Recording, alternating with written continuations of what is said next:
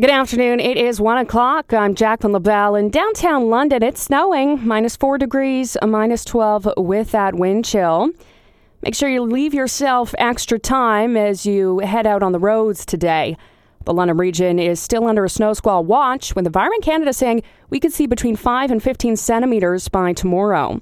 Snow squalls are expected to develop off Lake Huron and continue into tomorrow with the arrival of a cold Arctic air mass.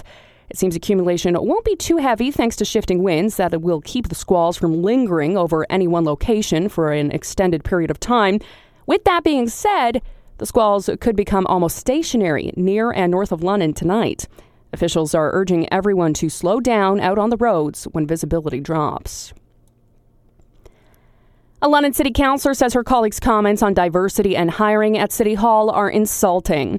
Ariel Kayabaga is responding to Councillor Paul Van Meerbergen's push to stress that merit be the focus on hiring and not skin color, range of sexual orientation, or ideology. He made the comments at yesterday's Corporate Services Committee meeting after staff presented reports about workplace diversity and inclusion. Even after being told that the city's hiring policy is already based on merit, Van Meerbergen still put forward a motion. It being noted that the primary hiring criterion be based on merit at the Corporation of the City of London. That motion received no support. Speaking today on the Craig Needle Show, Kayabaga stressed that London has been criticized for some time for a lack of diversity and failure to reflect the community. She also noted that Van Meerbergen's comments have an insulting implication. It's assuming that we're hiring people based on the identity group that they belong to and not based on their competency. Van Meerbergen has not responded to requests for comments. Prime Minister Justin Trudeau has set February 25th as the date for by-elections in 3 vacant ridings, including the British Columbia riding where NDP leader Jagmeet Singh is hoping to win a seat in the House of Commons. Trudeau's called the by-elections for Burnaby South, the Ontario riding of York-Simcoe, and Montreal's Outremont. The by-elections will be a crucial test for New Democrats who've been struggling to find their footing since their party was relegated to a distant third in the 2015 general election. The partial U.S. government shutdown is having an impact on the American craft beer industry. Ryan Burrow reports. During the shutdown, breweries and distilleries aren't able to get new labels approved by the Alcohol and Tobacco Tax and Trade Bureau. That's the federal agency that oversees the labels before the alcoholic beverages can be sold across state lines. That means bars and restaurants that specialize in rotating new lines of beers and spirits may instead have to stick with the old brands they already have. Even when the shutdown ends, bars say it could take some time to get their shipments back up and running due to the backlog. Ryan Burrow, ABC News. Kevin Hart says even if the Motion Picture Academy asked him again to host this year's Oscars, he wouldn't do it. Hart says in a Good Morning America interview he's apologized for his past homophobic comments. If it's accepted, great. If it's not, it's nothing I can control. Some things are left out of your hands, so I'm done with it. I'm over it. Hart says it's too late for him to prepare to host the February 24th awards ceremony, but he does add it's hard to predict what might happen. No replacement has been named. You're listening to 980 CFPL.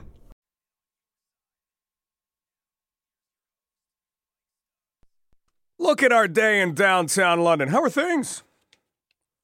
Big day already in the Ontario Hockey League. Lots of trades. Londoner Nick Suzuki is now with Londoner Isaac Ratcliffe, a couple of former junior Knights in Guelph. We're going to talk some football a little later on. We'll also talk about yesterday and the London Knights Hall of Fame inductions into the Don Brankley Hall of Fame. So Walt McKechnie is going to join us in about an hour. He's a guy who played for the Maple Leafs. He's a guy who played in a number of spots in the National Hockey League. And stories. Get ready. Put your feet up. Walt McKechnie has stories. We have snow in downtown London.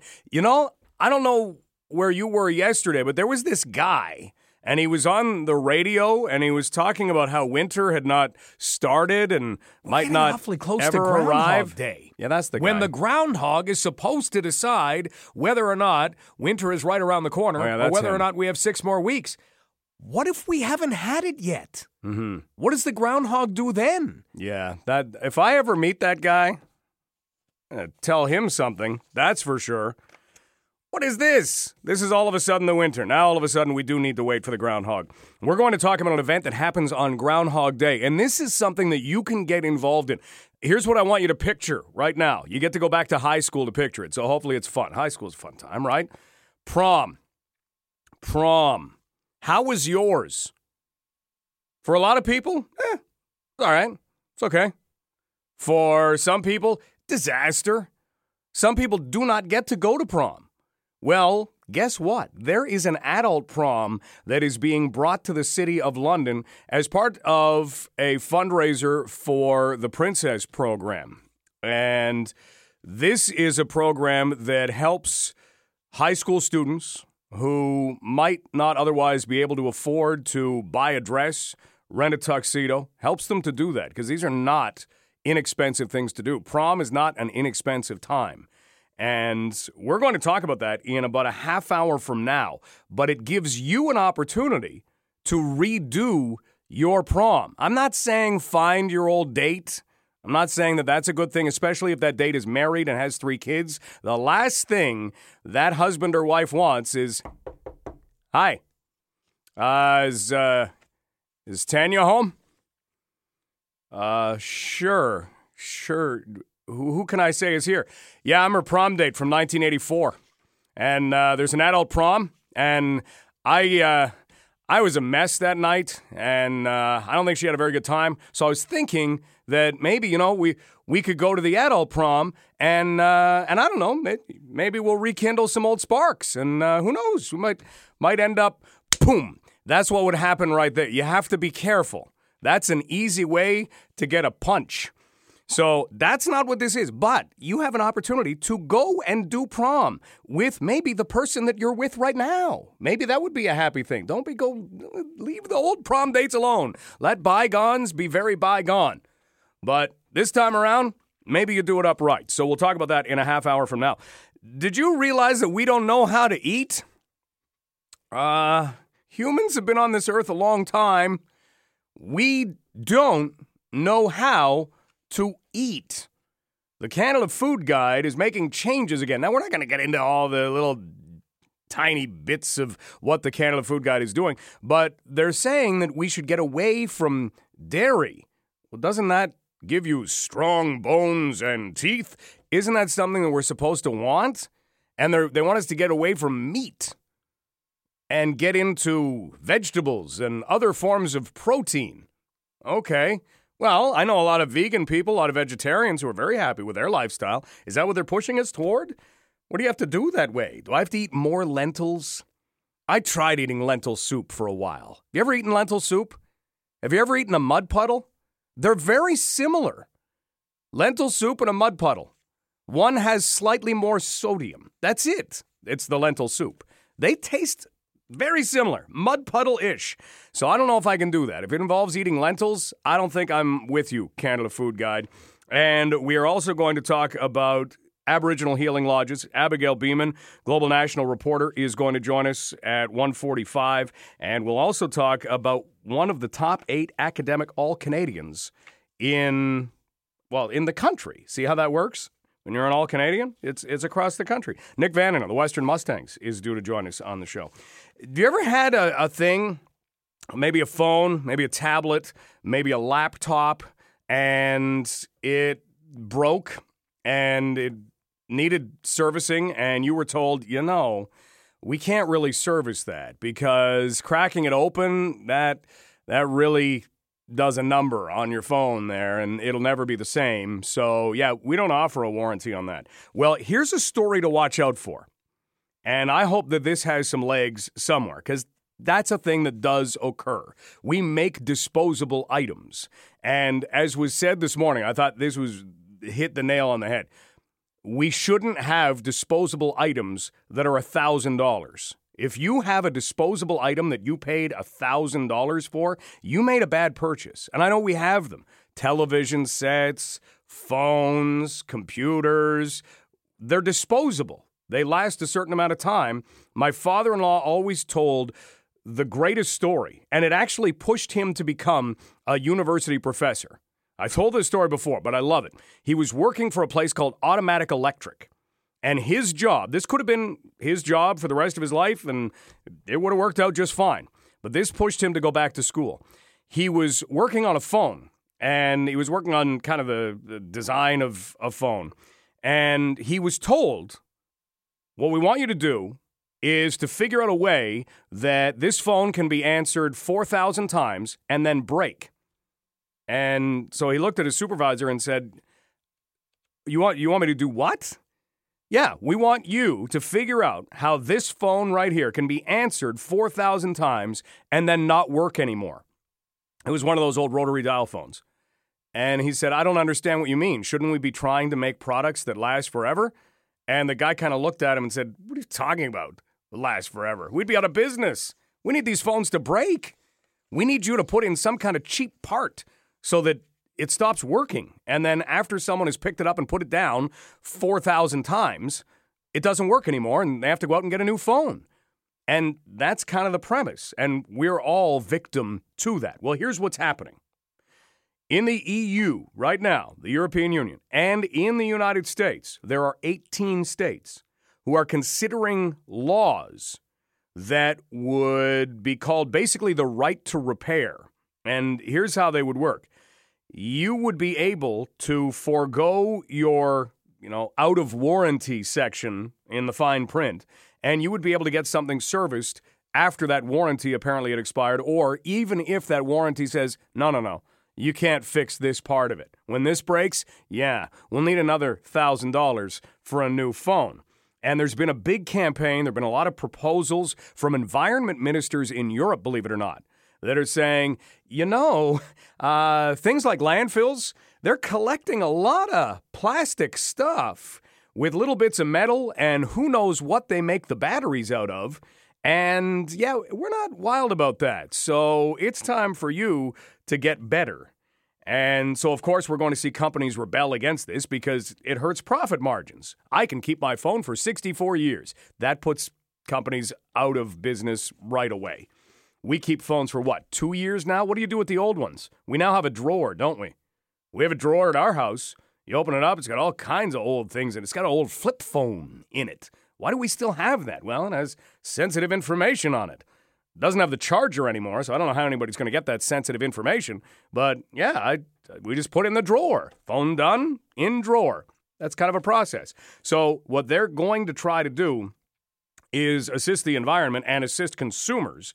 The European Environmental Bureau has said, quote, this restricts the access of independent repairers to spare parts and information, and that limits the scope and affordability of repair services. So they want other products like smartphones and printers included in legislation that would allow somebody who didn't manufacture it in the first place to fix your stuff. And that becomes a big part of this as well. So that you can take it to somebody else and say, this doesn't work, and you know how to fix it, and the person nods their head and they fix it. You give them a nominal amount, and you get to keep your phone, or whatever it happens to be. So watch that story, because that could have a whole lot of legs. Up next, though, we are going to talk about eating and the fact that we apparently don't know how to do it. As humans, this is not anything that is the fault of a parent or a grandparent. This is the fault of just us. We just haven't figured out what's supposed to be in our bodies yet. I don't get it. We've been around here for at least a couple thousand years. A little longer than that, it looks like. All those dinosaurs lasted for a while. We don't know how to eat? Apparently we don't, because there are changes coming to the Canada Food Guide. This is London Live. We're underway on a Wednesday. And again, if I ever find that guy who was talking about the weather yesterday, don't worry. I'll take care of him for you. This is Global News Radio, 980 CFPL.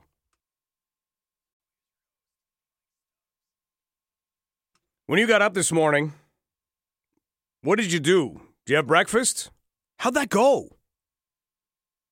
Able to get the cereal in the bowl okay? Able to fry up an egg?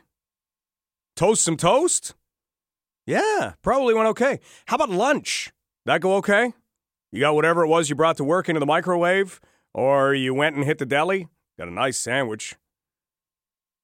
We apparently don't know what we're doing in terms of eating. At least that's my thought on things, because Canada's Food Guide is going to reduce something.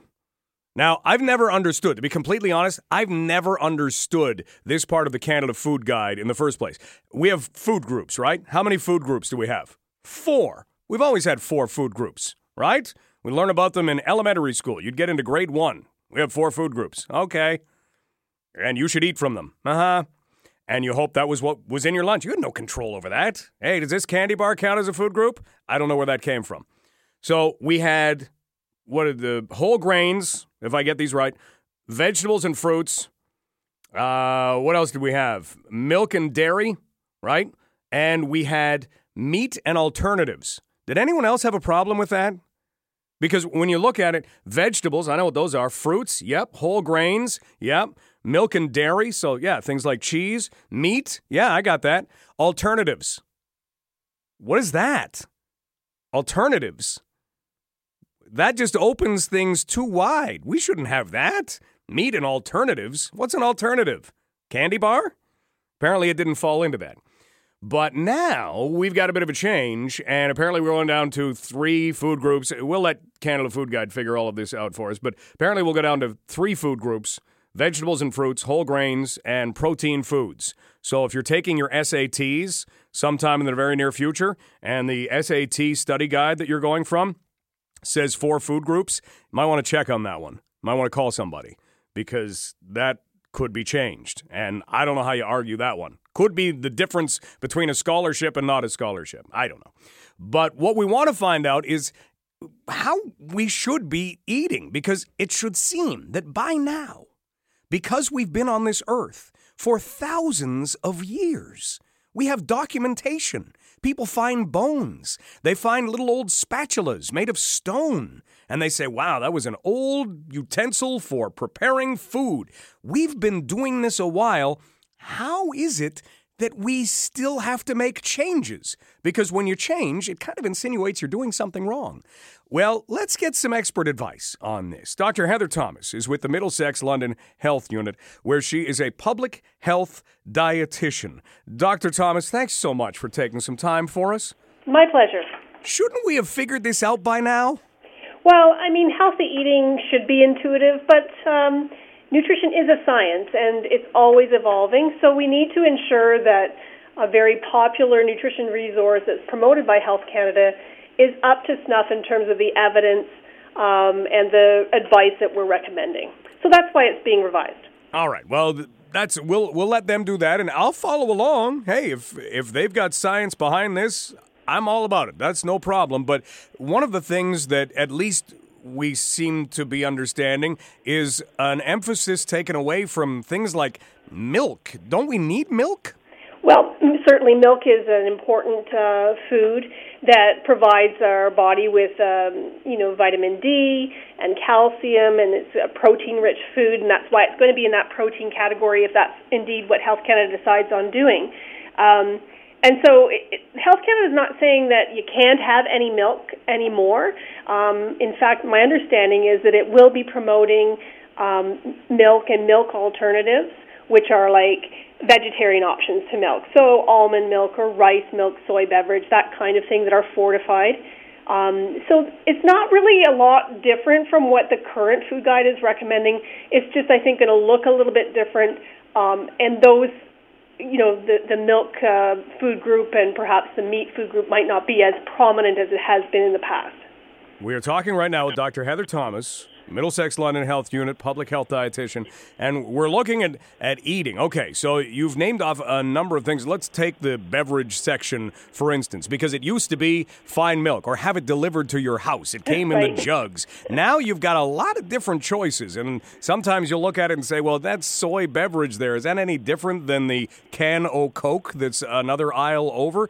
When we look at beverages, how do we know that what we're drinking is getting us the nutrients we need? Well, that's a good question, and most of that information is already on packaged products available. So there's a nutrition facts panel, there's an ingredient list, there's a lot of information that you can glean from the packaged product in the grocery store. What we do know is that those foods that do fall into Canada's Food Guide to Healthy Eating tend to be more nutrient dense, meaning that they have the variety of different nutrients that our bodies need to stay healthy. And so foods that, like you mentioned, like Coca-Cola or other sugar-sweetened beverages, really there's not a lot of nutrition at all in there. They're calorie-rich. There's sugar in there that doesn't really do your body much good. And so we want to focus on those nutrient-dense kinds of foods more frequently.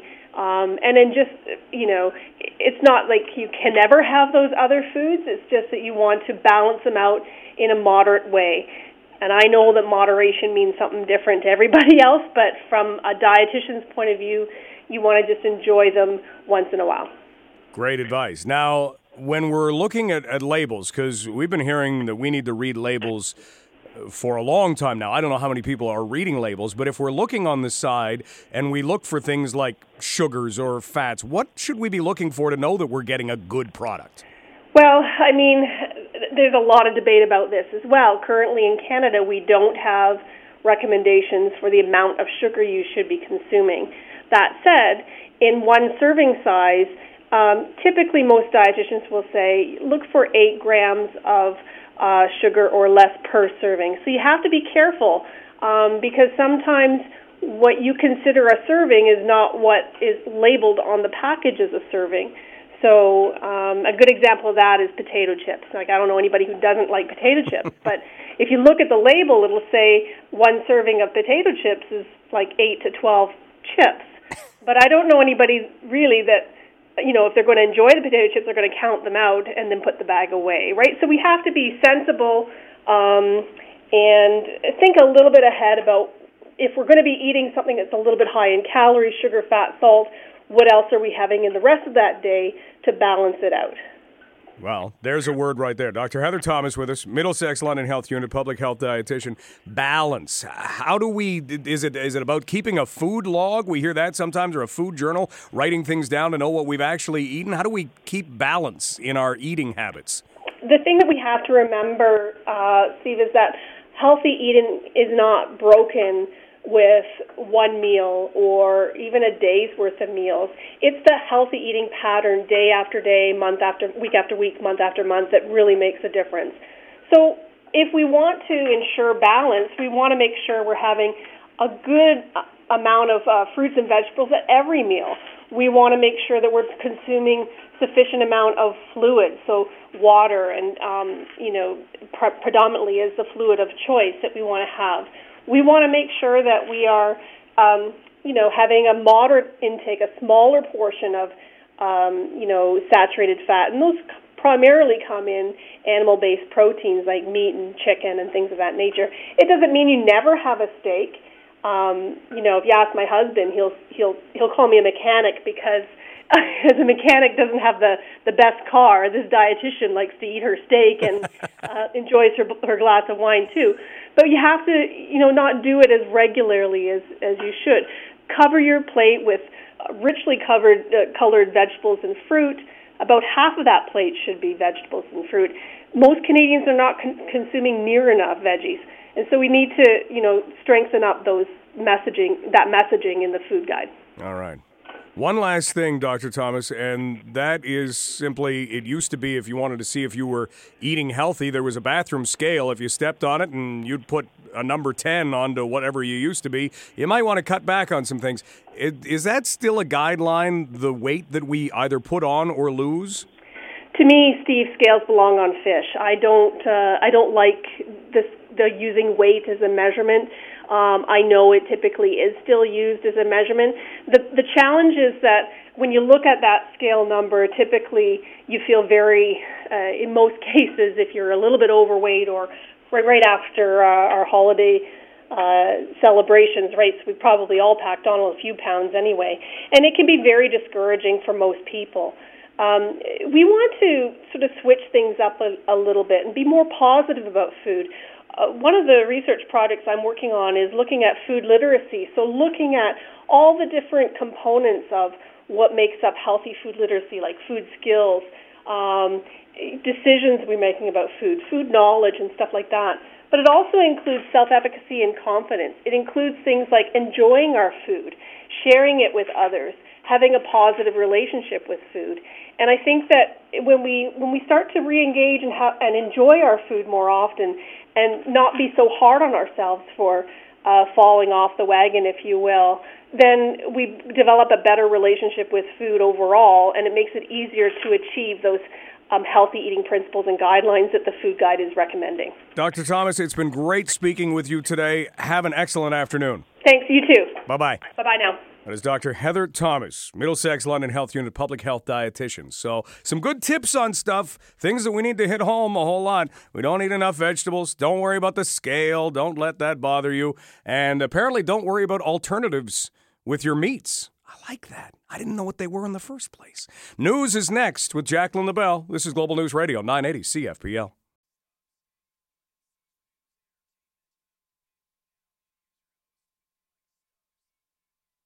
Earlier on in the show, we were talking about disposable things that cost $1,000, like a phone. If you're in a position where you can afford that, then congratulations. That's a good spot to be. But it's not everybody's spot. And sometimes things that you want to do are not within financial reach. And it's extremely difficult in those cases to ask for help. And when you are a teenager, it is almost doubly difficult because it's like you have a secret, and you don't want that secret to get out. And so you may either avoid things or do things differently than you otherwise would to keep that secret. Well, there is a program that has been going on for years in the City of London that we all need to know about. And in fact, we can help with and enjoy ourselves at the same time. It's called the Princess Program.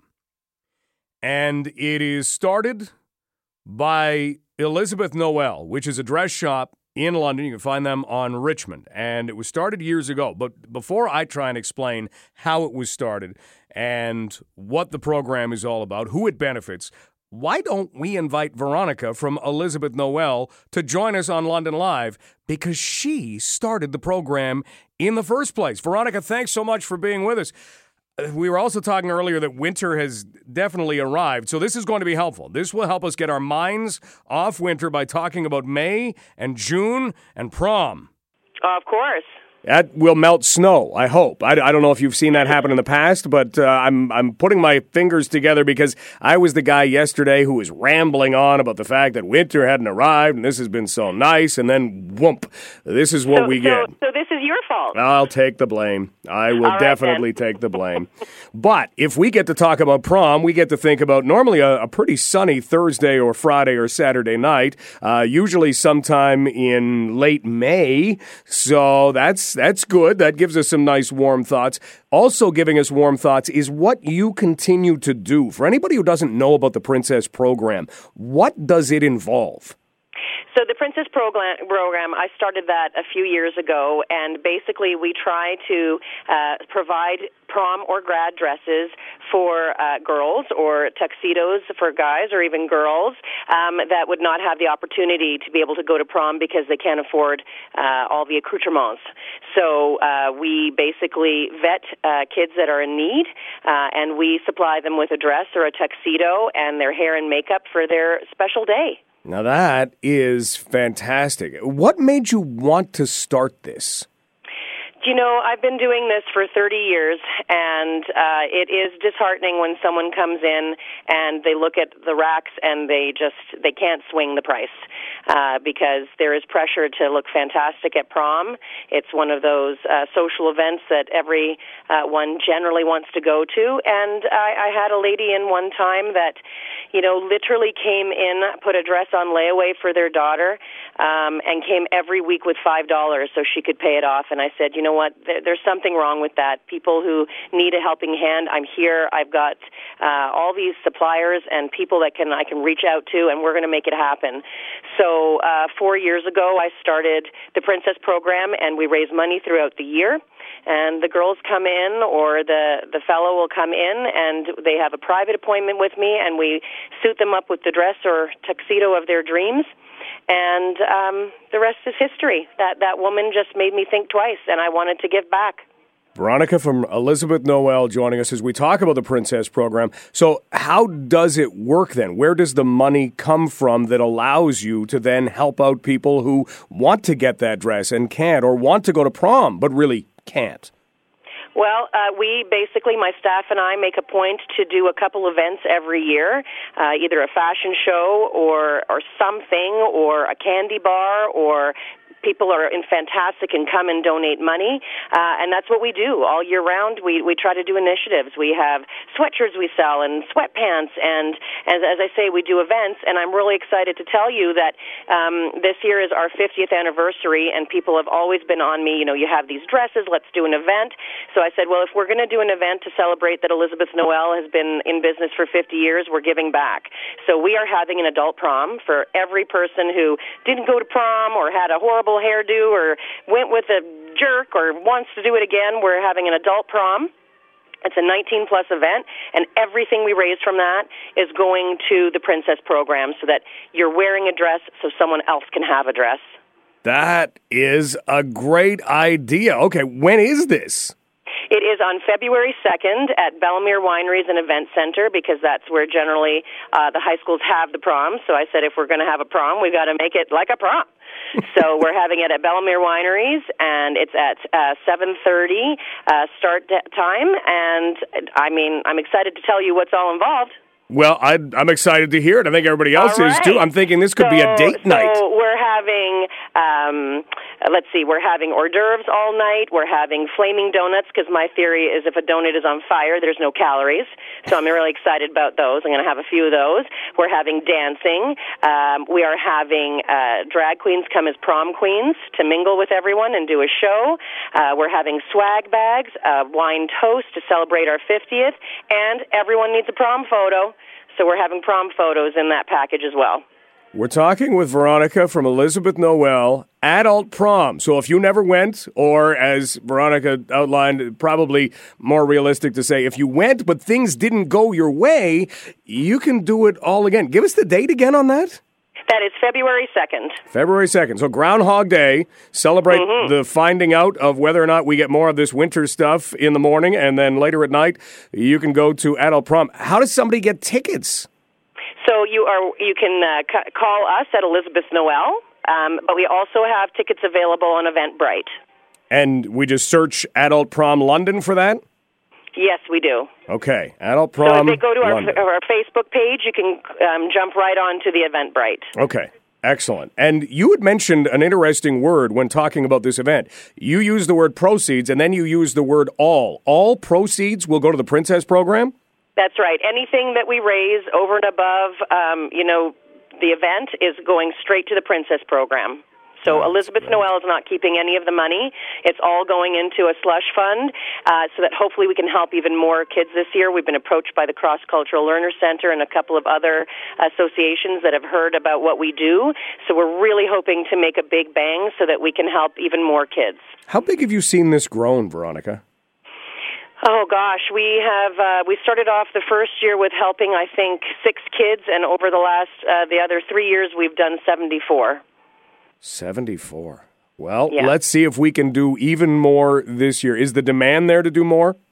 Oh, we've already been approached. We've been approached since September already, and the reason we're talking with the Cross Cultural Learner Center is because they've had some people reach out to them that are new Canadians that are of that age, and they're already thinking about how they're going to swing it. So, again, it's all word of mouth, and we've even had a couple of principals already from different schools approach us and say, hey, if this kid is not in children's aid, but I know they're in need, can I vet them? And absolutely, as much funds as we have, and I'll be honest with you, some years the money has come out of my pocket, and that's okay. That's my thing, and I want to provide. And so usually anyone who contacts us, we try not to say no.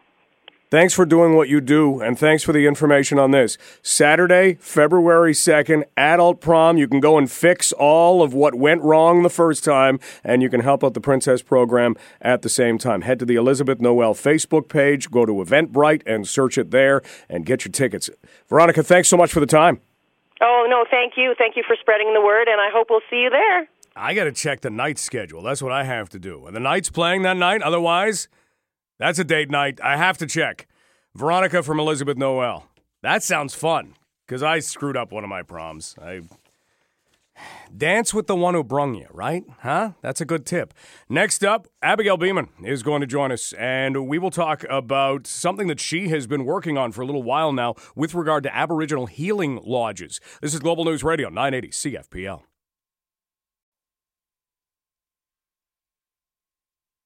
Thanks for being with us. Let's look right now at a story that has certainly had a lot of development to it. It goes all the way back to maybe the day you found out that Terry Lynn McClintic, convicted in the killing of Tori Stafford, had been transferred to an Aboriginal healing lodge. Well, that sparked quite a few things, including a march to Parliament Hill, including a transfer of Terry Lynn McClintic away from an Aboriginal healing lodge. But our reporters, Global News, have stayed on the story of the Aboriginal Healing Lodge. And joining us right now is Global National reporter Abigail Beeman. Abigail, thanks so much for taking some time for us. Absolutely. Good afternoon. Tell us a little bit about what you're focusing in on these days when it pertains to Aboriginal healing lodges. Right. So the question that a number of us had when this information came out about Terry Lynn McClintic, and, two of her family members told us she's not Indigenous, aside from the uproar over a child killer being in an Indigenous healing lodge, there were a lot of questions about how somebody who's not Indigenous is in an Indigenous healing lodge. So Global News had to submit an access to information request. The government didn't just, hand over these statistics to us, but we just got this information back. And what it shows is that since 2011, on average, 15% of offenders in Indigenous healing lodges are not Indigenous. And those are some of the answers that I was particularly interested in, painting a full picture of just who is using these spots, which were originally designed specifically for Indigenous offenders. And that's because back in 1990, a task force deemed that traditional prison programming doesn't work for Indigenous offenders, and what's still very true today in 2019, that Indigenous offenders are overrepresented in the prison system. There are not a lot of beds in the healing lodges right across the country, so to me it was interesting to find out how many of those beds are being taken up by non-Indigenous offenders. Abigail, when you were able to see some of those numbers, what was your reaction? I wasn't surprised, because I've heard through my reporting that there are, and obviously McClintic is one example, but I've heard through my reporting that there are non-Indigenous people in these Indigenous healing lodges. I wanted a number to quantify that, and from the experts that I've spoken to, many say 15%. They're not surprised. It's useful to see that data, but that they thought that's about what it was. So, it's obviously in the minority, but I think important to stress that these are places designed for Indigenous people. We're talking with Abigail Beeman, Global News national reporter. We're talking about new information that was acquired using the Access to Information Act about Aboriginal healing lodges. Well, you've been able to see this happen quite a bit, Abigail, where reporting will all of a sudden put something into the public sphere, and then there are outcomes. There can be consequences. In this case, do you expect anything to come out of now this being in the public eye?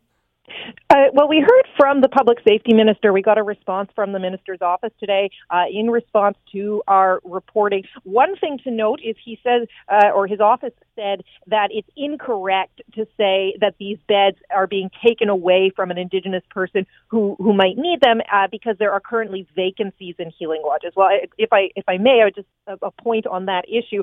People who work with Indigenous offenders tell me that's because there's a different problem of Indigenous offenders with too high a classification. They're classified as, let's say, maximum security, and these Indigenous healing lodges are only for people with medium or minimum security classification. So that aside, that's what he said in response to this report. But also something of note through this story as it developed was that the public safety minister came out and made changes to how how transfers of inmates to Indigenous healing lodges are handled. So now it has to be approved at a much higher level. control, and there are more issues being taken into consideration. But the reason I'm telling you all this now in terms of today's story is that the minister's response to us also said that there will be more Indigenous involvement in those transfers. Now, that is an issue that people in the Indigenous community brought up in terms of Terry Lynn McClintic.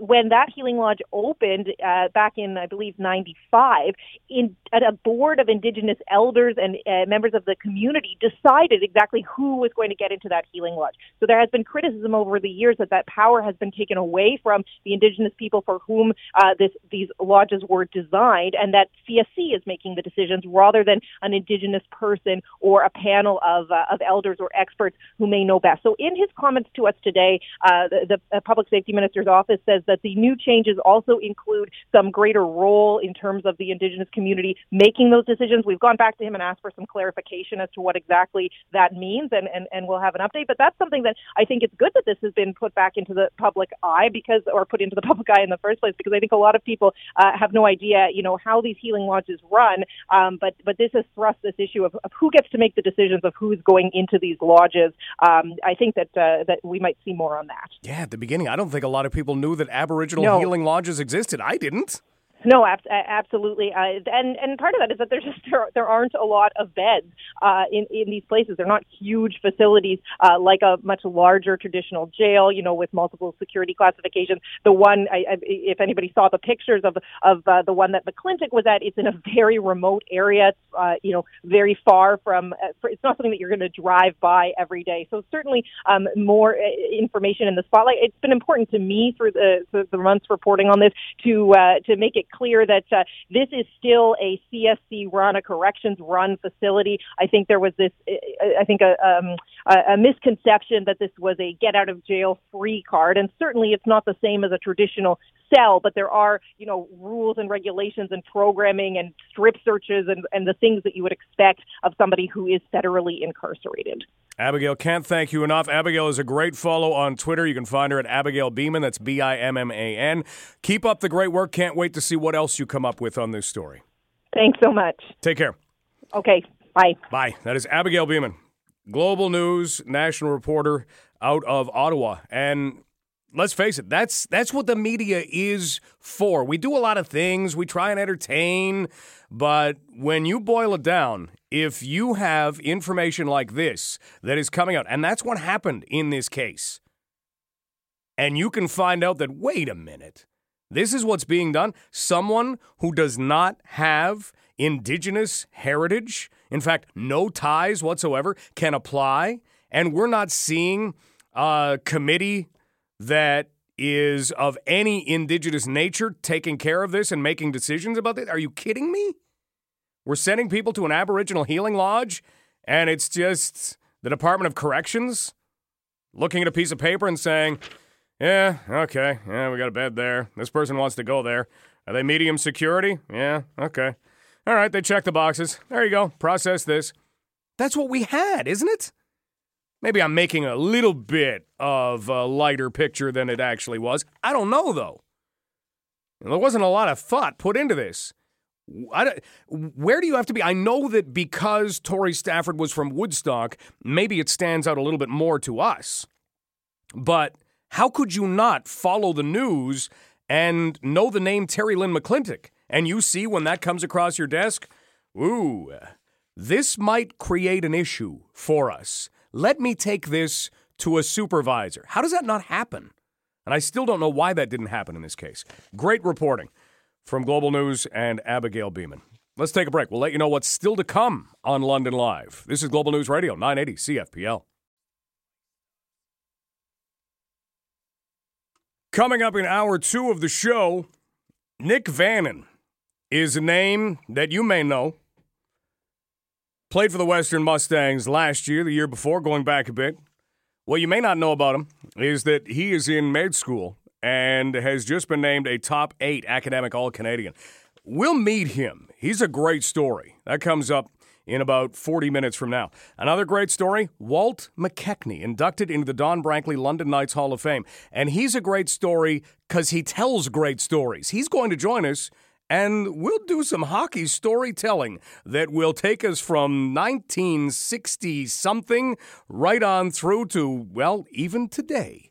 Because there he was, involved in the hockey world yesterday, becoming one of the first inductees of the Don Brankley London Knights Hall of Fame. He was also the first ever pick of the Toronto Maple Leafs in the NHL amateur draft, and then didn't play for them right away. Eventually did.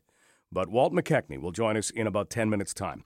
Next, Jacqueline LaBelle, News. This is Global News Radio, 980 CFPL.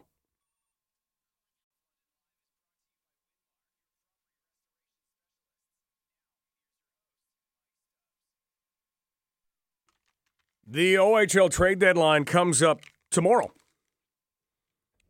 One has already passed. That was for overage players, but comes up tomorrow, and there has been an awful lot of movement. The Knights did just make another trade. This has seen them trade Sergei Popov to the Owen Sound Attack for a sixth-round pick in 2022. So that has just taken place. Knights trading Sergei Popov to Owen Sound for a sixth-round pick in 2022. And that's a case of a guy needing ice time, kind of like when Andrew Parrott went to Owen Sound. So the Attack have some openings because of moves that they have made. If you missed it earlier, lots of area connections in a trade that finally did take place between the Owen Sound Attack and the Guelph Storm. Nick Suzuki, a Londoner, former junior Knight, joins another junior Knight and Londoner, Isaac Ratcliffe, in Guelph. And also involved in that, Zach Roberts, who has family in Port Stanley. Mark Woolley goes from Guelph to Owen Sound. He's from St. Thomas. So loads of area connections, lots of movement happening. And right now, here's the way it shapes up. You want to know who's good? Here it comes. In the West, London, Guelph, Sault Ste. Marie, Saginaw. Expect one of those teams to go really, really far. Note that the London Knights are in that mix. In the East, the Ottawa 67s are good. Niagara is good. And then you've got other teams that are certainly in the mix, and you wonder how things are going to work out. Oshawa's made some interesting moves. They seem to trade guys away, and then they bring in guys that make you think they're competing, and then you think, well, no, they're trading people away, and then they bring in guys who make them competitive again. They're still there. And when you have a goaltender like Ukko-Pekka Luukkonen in Sudbury, he won Finland a gold medal at the World Juniors. I know that there were other players who scored goals. He was outstanding, and he plays for the Sudbury Wolves. So this will be a fun postseason. And what looked like a nice, not breezy walk through the Western Conference has all of a sudden started looking like the weather that we've had recently. It's not awful, but let's face it, we're having to walk around puddles and slush, and you get that salt on your shoes. The Western Conference, at least, is a little bit like that right now in the OHL. We have an opportunity to speak with a man who yesterday became part of the inaugural class, the Don Brankley London Knights Hall of Fame. A guy who knows a thing or two about playoff hockey. A guy who knows a thing or two about playing in the old Ontario Arena in London. Did anyone have a chance to go there? Well, please welcome to London Live, Hall of Fame inductee, 16-year National Hockey Leaguer, a member of the London Nationals before they became the London Knights, Mr. Walt McKechnie. Walt, congratulations on yesterday. Thank you very much. It was a great day.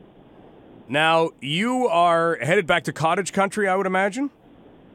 Yeah, I'm just about to wing them, and it's really blowing, but I'm just taking my time, and hopefully I'll be home in about 4 hours. Okay, well, if you have to go at any point because of any particular snow squall, you just let us know. No, I'm fine. I'm okay. The roads aren't bad. It's just blowing. Well, what was yesterday like for you? First of all, it was when I got the phone call from Rick Doyle and Dave Del Papa to tell me that I was being inducted. It was just a great honor, and I know that going down there yesterday, that the Hunters, Dale and Mark, and their whole organization, and all the alumni, I know that they would do such a first-class job, but they outdid themselves. It was just so first-class, and it was such a great honor for me to be there, and I was with a lot of my ex-London Nationals were around me, and and I'm there for those guys. They were a part of me, and I was a part of them, and it was just great. I just can't emphasize it enough. I'm very, very honored. Well, when we go back to your time as a London National, you did get to play in Ontario Arena. Is there a way to describe what the ice surface was like there? Because I've heard it's not regulation size. It was, well, let's exaggerate. We'll say it's very small. And around the bottom, the dasher board, whatever they call it, it was cement. Okay. So how far up did the cement come? Maybe 6 inches. Okay. Yeah. So you tried not to hit your skates, blades of your skates along that. But it was a great old building. I surely wasn't going to complain, being 14 years old, and went out there for a skate one day with a bunch of my other Bantam buddies, and we were just trying to get some ice time, and so I wasn't going to complain about the arena, that's for sure. And to be picked for the team, it was awesome. We're talking with Walt McKechnie, an inductee into the Don Brankley London Knights Hall of Fame yesterday, part of the inaugural class, and also a member of the London Sports Hall of Fame. Talked to Bill Billington yesterday, and to take your career back even before the Ontario Arena, he was talking about a hockey league that was put together in elementary school. I can't remember the last time we had elementary school hockey, but he thought he had a great team going, and then all of a sudden he looked over, and there you were on the other side. Yeah, he came up to me last night and brought that story up, and and said that they had a little bit of problems containing me. I was playing for Ryerson Public School then, and Robbie Nash was our coach, and we had Johnny Walker and Gordy McNaughton, and I could go on and on. This sounds like a junior team. Yeah, it was. We had a good team, and it wasn't just me, but I must admit, we did kick their butts pretty good. Well, eventually you got to play for the London Nationals, and from there you wound up being drafted in the first ever NHL amateur draft. This was before they even called it the NHL entry draft, but you went 6th overall to the Toronto Maple Leafs. If we think of the draft right now, we think of a big stage, and we think of an NHL city and a lot of pomp and a lot of circumstance. That first draft, how was that handled? Well, first of all, I didn't even know what was going on, and my mother and my grandmother and my sister and I, we all lived together and up at 1011 Adelaide Street for a long time, and we weren't informed of anything until I got a phone call from Bob Davison, the chief scout of the Toronto Maple Leafs, who called to tell my mother that I'd been drafted and that they wanted to come around to talk to me and explain to me, my mother and I, what was going on. So, make a long story short, they come over and they sat there with my mom and myself, and I think my sister was even there, Kathy, and they said that we drafted your son. He's now property of the Toronto Maple Leafs if he signs his C form. And they gave my mom $100, and from that day forward, I was property of the Toronto Maple Leafs. I played quite a bit of other sports. I used to play. I played a lot of hardball in the Eager Beaver League in London, which is a great league. Played at McMahon Park there, and for the Braves. And then I high school quarterback. I was quarterback, and I loved all sports. But they said to me right there that day, they said to my mother and I, we'd really appreciate it if you just concentrated on hockey. So I basically, I did that. And all the other sports go to the side, but that's okay because it eventually did lead you to the NHL. And again, a 16-year career. We're talking with Walt McKechnie, but you didn't break in with the Toronto Maple Leafs. Was that kind of finding out about the business of the NHL pretty early on? Yeah, I found out, needless to say, that you were just kind of moved around up and down, and my rights were traded. They sent me out to Phoenix at the old Western Hockey League, which was a great league. A lot of older veteran players who were great players. There was more teams in the NHL. A lot of them would have been in the NHL. Of course, there's only 6. That year when I turned pro, it did go to 12. But they took me under their wing, just like when I turned junior when I was 14. All the older players helped me out so much. And So it was a great league, but then after a month into the league, my rights were traded to the Minnesota North Stars, and that's where I started going up and down and spent 4 years in that organization.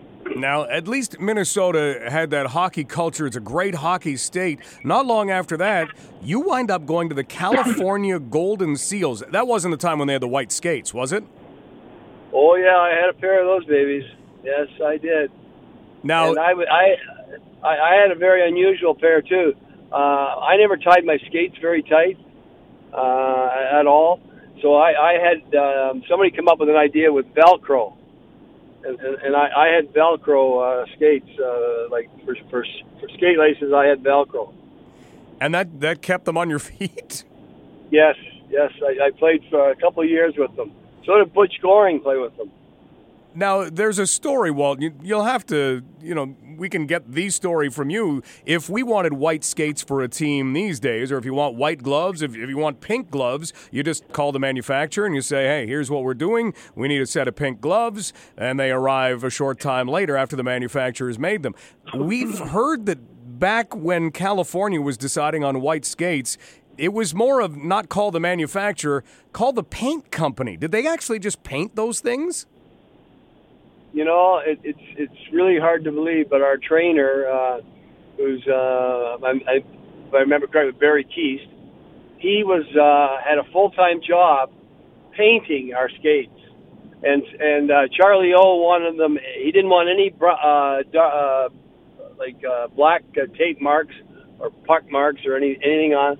So every game he had to paint our skates. Well, geez, you can just imagine us wearing them, and they're wet.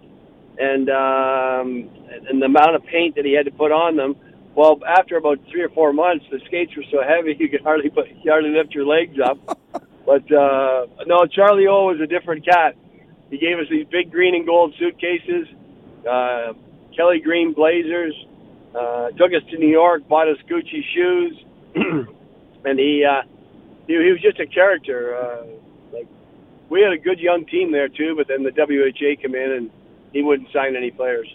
Well, you went from the Golden Seals, who eventually stopped being the Golden Seals and moved on, to playing with Bobby Orr in Boston. When you wound up in Boston, what's it like to walk into a dressing room, look up, and, well, I guess this guy's my teammate? Well, you're just in awe, totally in awe. And Bobby is such a humble man. He's one of the few. I've got a lot of good friends. I have a great, bond and feeling with. But Bobby Orr, when he walks in the room, and if I'm in the room, I kind of get goosebumps. He's got that electricity. He's such a classy man, and it was such an honor and thrill to play with him. He's such a competitor, and to me, he's still the greatest player ever. Walt McKechnie with us as we talk hockey stories, relive some memories. I don't know if this factors into the memory because I'm not sure exactly when, but there is a video that is well circulated, and it is of Bobby Orr playing for the Bruins, playing against the California Golden Seals, where he's behind his own net and somebody bumps him and he loses a glove, and he goes down the ice and he takes the puck around behind the net without a glove, and then he's got no opening, so he actually skates all the way back down the ice, puts the glove back on, and then goes through everybody again and scores. Were you any part of that? Okay, that story is fairly true. I'll try to run it by you really quick. It was in Atlanta at the Omni, and I wasn't with the Bruins then, but I played with the Bruins after that, and the guy told me the story. He was killing a penalty, 5-on-3. He stick-handled through the whole team, but he lost his he went into their end, and then he came back out of their end, and he was going back to his own end, and in that time, they knocked one of his gloves off. He stopped behind his net, stick-handled back out through the center ice zone, picked up his glove, went in and deked the defenseman, deked the goalie, Danny Bouchard, I think it was, and incredible. The Atlanta Flames, the Bruins were all standing up, the people were all standing. He skated right off the ice, right to the end of the bench, and Frosty, the trainer, he knew to put a towel over his head. And I said to Cash, when he was telling me the story when I got there, I said, well, why did he do that? He said, he was mad at himself because he had embarrassed the Atlanta team so bad. Really? That's the truth story about Bobby Orr. That's the type of guy he was. So against Go ahead. When I played sorry. with the Bruins, when I played with Boston there, if we were up 5-1 going into the third period against a weaker team, he hardly played the third period. He never wanted to run the score up or embarrass people or anything like that. I mean, and the Bruins themselves too. Like if they were playing against say us, the California Golden Seals, they wouldn't beat the hell out of us. You know, even though they were up 5-1 or in fights and everything like that, they'd back right off. You know, they'd still play competitive, but nothing like some other teams would. Walt McKechnie with us, talking about the class of Bobby Orr.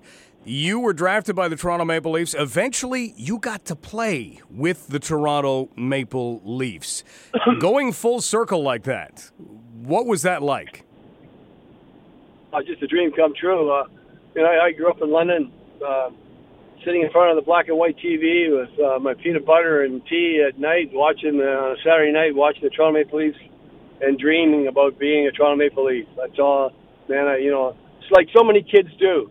And you know, I was very dedicated and passionate and committed, and the bit of talent I had, I just kept working at my game, and I was like obsessed with it. And matter of fact, when I finally got asked to leave high school because I was not a very good student doing the assignments and that, my mom, of course, was very upset, and I said, Mom, don't worry, I'm going to play in the National League. And she knew enough. She said, Walt, there's only 6 teams, 120 players. I said, Mom, don't worry, I'm going to get there. And I just had tremendous drive. And when I finally got to be a Toronto Maple Leaf, oh, my goodness. I used to get down to the Gardens there in the morning. If we were on the ice at 10, I'd be in the Gardens at 8:15, just walking around in the building, you know, just living the dream. And whenever I speak to young kids, I told a lot of the kids last night in the line when we were going by there and we were shaking hands, I told the kids there, I said, keep having fun and dream big. And that's what I try to tell kids, because, you know, they say, oh, I'll never make it. Yeah, you can make it. You just got to dream big, be dedicated. Well, you played for 16 years in the NHL. What do you look at and say, that's how I did it? That's how I was able to stay in the NHL as long as I did? I think I have a tremendous drive, and I think I get that from my mother. She was such a big part of my life. And that's the only sad thing about last night, her not being there. But I have tremendous drive. I mean, I hate being told no. And I was so committed and dedicated, and I had a lot of great help. There was a gentleman up at, he had a variety store up at Cheapside in William, I think it was, Webb's Variety, Mr. Jack Webb. He was kind of my mentor, and he helped me so much and helped my mom out. He drove me everywhere. When I was a peewee, I played on 5 teams, and that's how possessed and obsessed I was. I played peewee, traveling peewee team, Bantam traveling team, and midget hockey. So you can imagine the amount of hockey I played. No doubt. But look what it did for you. Yeah, well, you know, like I watched some of the kids out there last night. They're really the good ones that just come back from playing for the our junior team and that, and you know their effort didn't look like it was there. You can't take anything for granted. I mean, I played almost 1,000 games. I didn't play any easy ones. Dale Hunter and I were talking about it last night after the game. I said, Dale, you know, kids don't realize every game's a tough game. You got to come ready to play. Don't assume.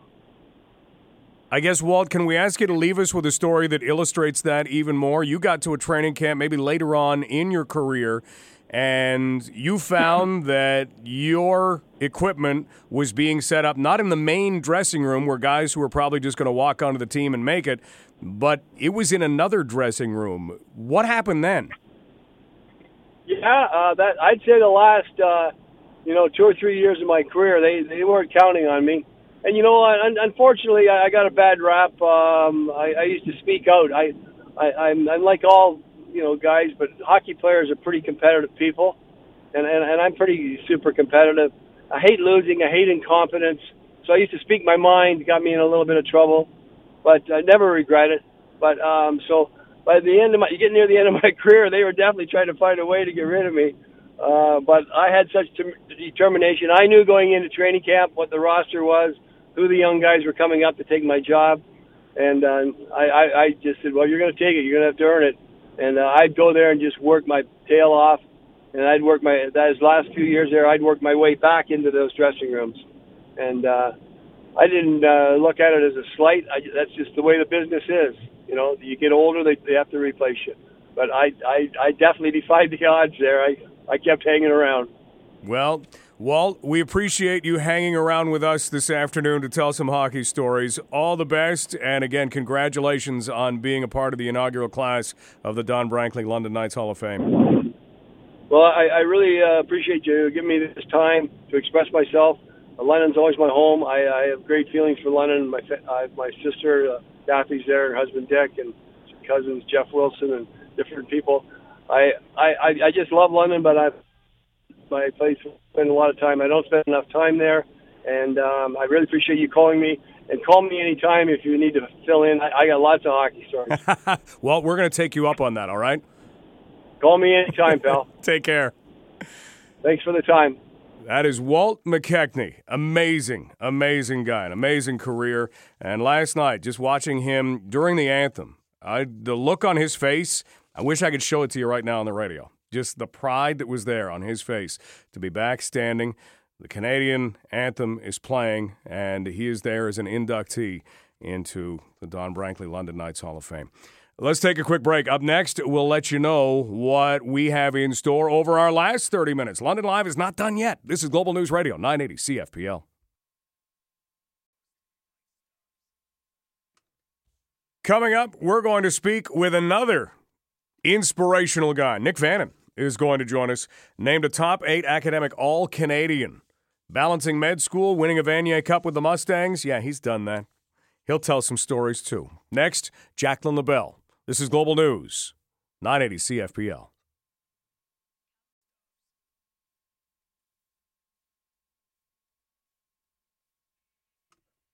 Coming up, Nick Vannon is going to join us. You know what I haven't seen yet? Donald Trump. I had a hockey game last night where I was broadcasting the Knights and the Storm. I didn't get home till about 11:30, and I'd been to Sky Zone the day before. Have you ever been to Sky Zone? I love Sky Zone. And you just have to be ready for the next day, especially if you're getting to be an old guy like me. I fell off the Ninja Warrior course.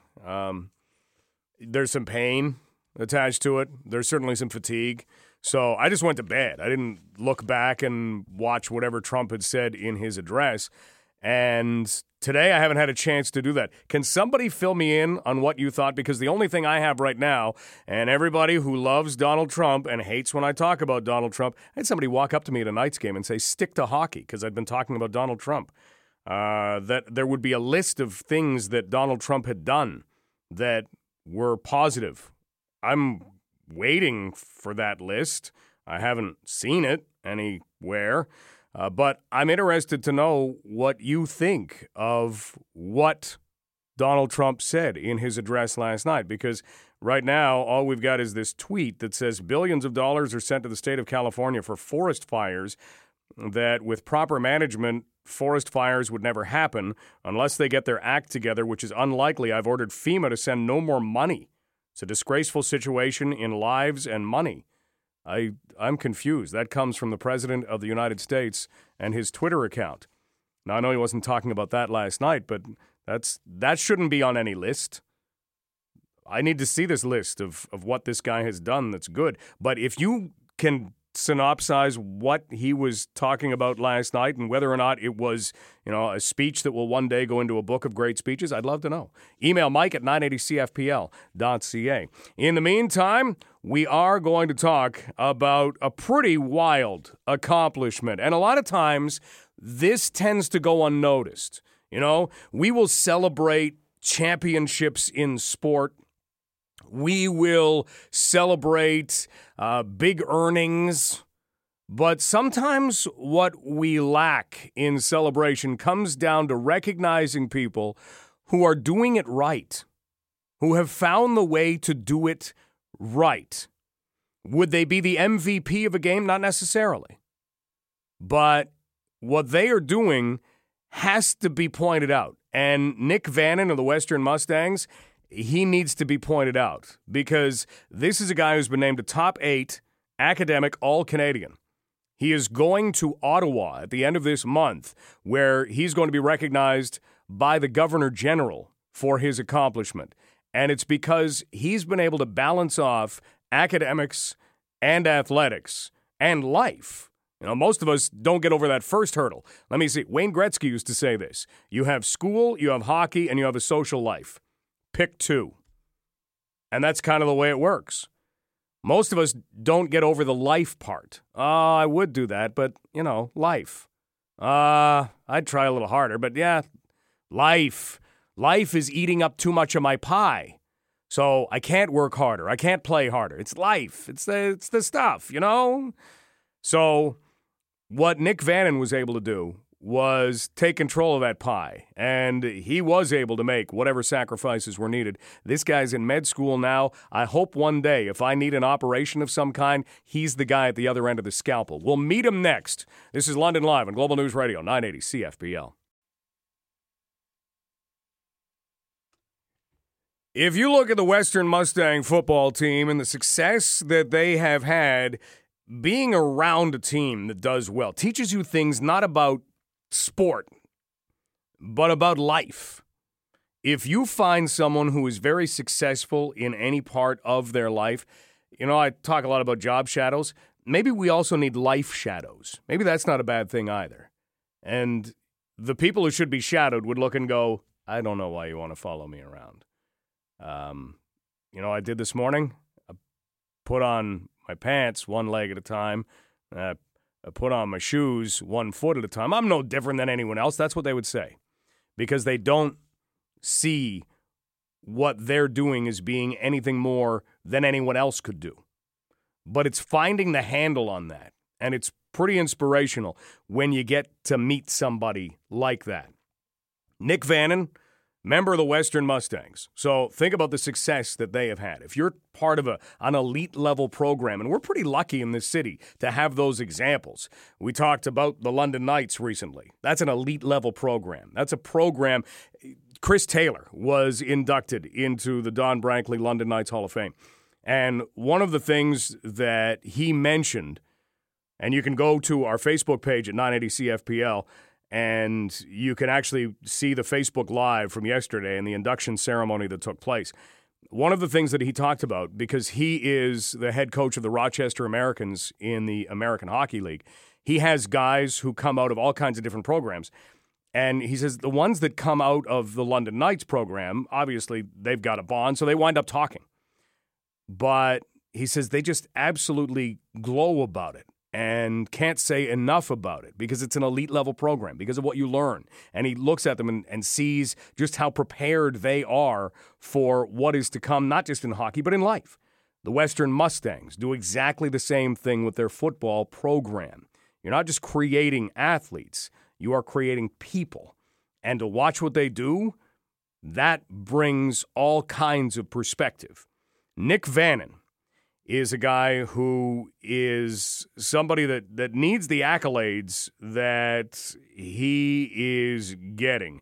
He is somebody who just finished up his 3rd year on the Western Mustang football team, and he's been to 2 Vanier Cups. He's won one of them, but his life goes alongside that in another way. This guy's not just there to play football. He is there at Western University to get things done. He's in med school right now, and this past week he was named a top 8 academic All-Canadian, and that comes with an award from the Governor General. Let's meet Nick Vannon, shall we? Welcome to London Live. Nick, congratulations. Thank you. Appreciate that. Look at this. Her Excellency, the Right Honorable Julie Payette, Governor General of Canada, is going to be honoring you and 7 others on January the 29th. I mean, can you put into perspective how big this is in your mind? Honestly, I'm still at a bit of a loss for words. Even though I found out a couple of weeks ago, it's pretty surreal. Well, we've got to outline kind of what it is to earn an honor like this, because it's one thing to be a varsity athlete. It's another thing to excel in school at a university level in a tough level program. It's completely different to do both of these things at the same time. You can probably write a little how-to book on this. How do you do it? Oh, I don't know if I'm the best person. We can also always ask the other 7 people that are up there. But I think, honestly, it goes back to my parents instilling a really good work ethic in me from a very young age and sort of prioritizing in my mind what had to get done first in terms of, academics and things like that. And undergrad prepared me really well to be able to do it kind of at the medical school level. And it's all about, I guess, doing something you're passionate about. It'd be pretty brutal if I wasn't interested in the program I was in, or I was playing a sport I didn't enjoy, or I was in the community doing things I was being forced to do. So finding joy in them makes it less of a chore necessarily and more of an activity I look forward to. Man, that is an attitude you could bottle as well, because there are a lot of people who go through med school and go, oh, I can't believe this is so hard. This is the worst. You seem to actually enjoy doing it. If you can pick one specialty to go to, have you selected one yet? No, I haven't yet. Just to find a way into the medical world. Is that the goal right now? Well, I'm in medical school now, and I think I want to go down the surgical path. That's sort of what got me into medicine to begin with. However, there's a lot of different specialties you can sort of choose from, and I don't think I've narrowed it down quite yet, but that's, I think, where I'm headed. You got time. Nick Vannon joining us from the Western Mustang football team, named to the group of the top 8 academic All-Canadians, and that means 8 across the country. He'll be honored at Rideau Hall in Ottawa on January the 29th. Football itself, I mean, you look at the sport that you play, and there are always medical concerns with that. Have you ever learned anything along the way that made you think, yeah, this football thing, maybe we want to pull the reins on that a little bit? I mean, sure, you hear about it, and it is a contact sport, and there's a lot of injuries inherent with it, but, thankfully, I hope I can serve as an example that it's not as dangerous maybe as it seems. I was able to come out of it pretty well off, thankfully, and in terms of thinking about it while I was playing, I don't think there's room for it. If you're thinking about getting hurt, you're playing slower, and then you probably are going to get hurt. So when you go out there, it's to play your best, to have fun, to win, and once you take that kind of second guessing out of it, you're not slowing down. I think injuries go down quite a bit. You've been part of some teams that have done an awful lot of winning. The Mustangs have not lost a regular season game since very early on in 2016. You won a Vanier Cup. Getting to those levels, what's that done for you? Getting to those levels, well, I think first and foremost, it's opened a lot of doors. Even in the medical community, I've come into a lot of doctors or staff who have been shadowing for the day, and they're like, hey, you guys just won the Vanier Cup, right? That's super cool. Last time that happened, I was in school, and it's just another conversation piece. And on top of that, it's obviously brought me a lot closer to my teammates and given us some great memories. I got to finish my career with a lot of my friends that are now pro and things like that, and they'll still send me a text with a highlight that comes up of that game, and they'll be like, how unbelievable is this? We got to finish our career this way. And these are guys who, are moving on to do other things, guys who are in the CFL right now. Coach Greg Marshall always tells a great story about the Vanier Cup win.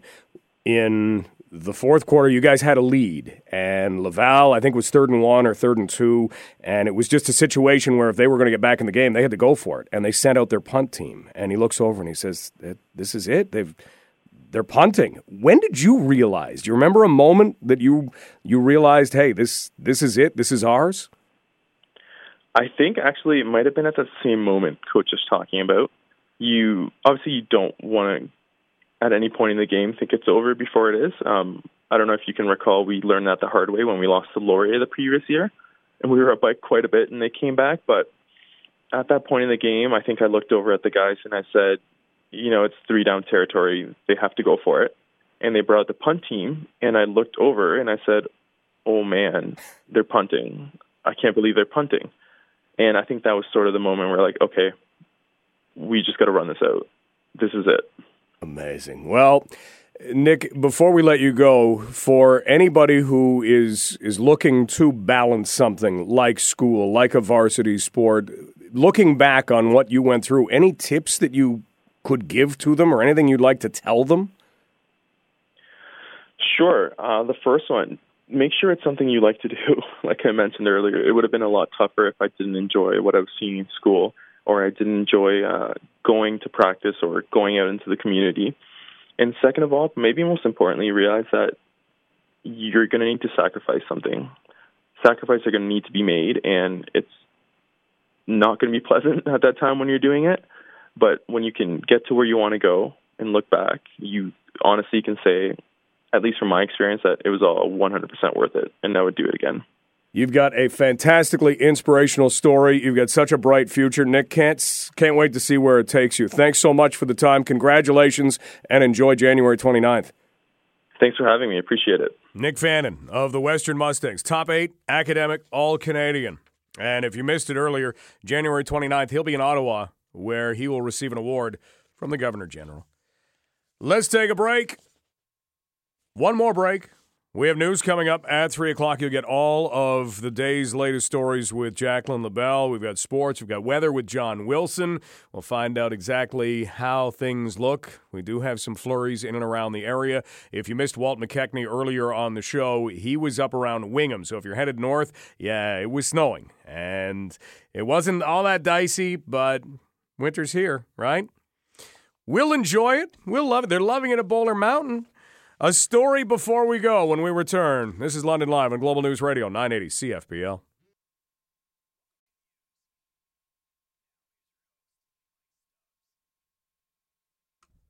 Coming up, news and weather. We'll have traffic for you. Take it easy on the ride home. It looks like, and this goes back to a conversation a little while ago, we need more names for snow.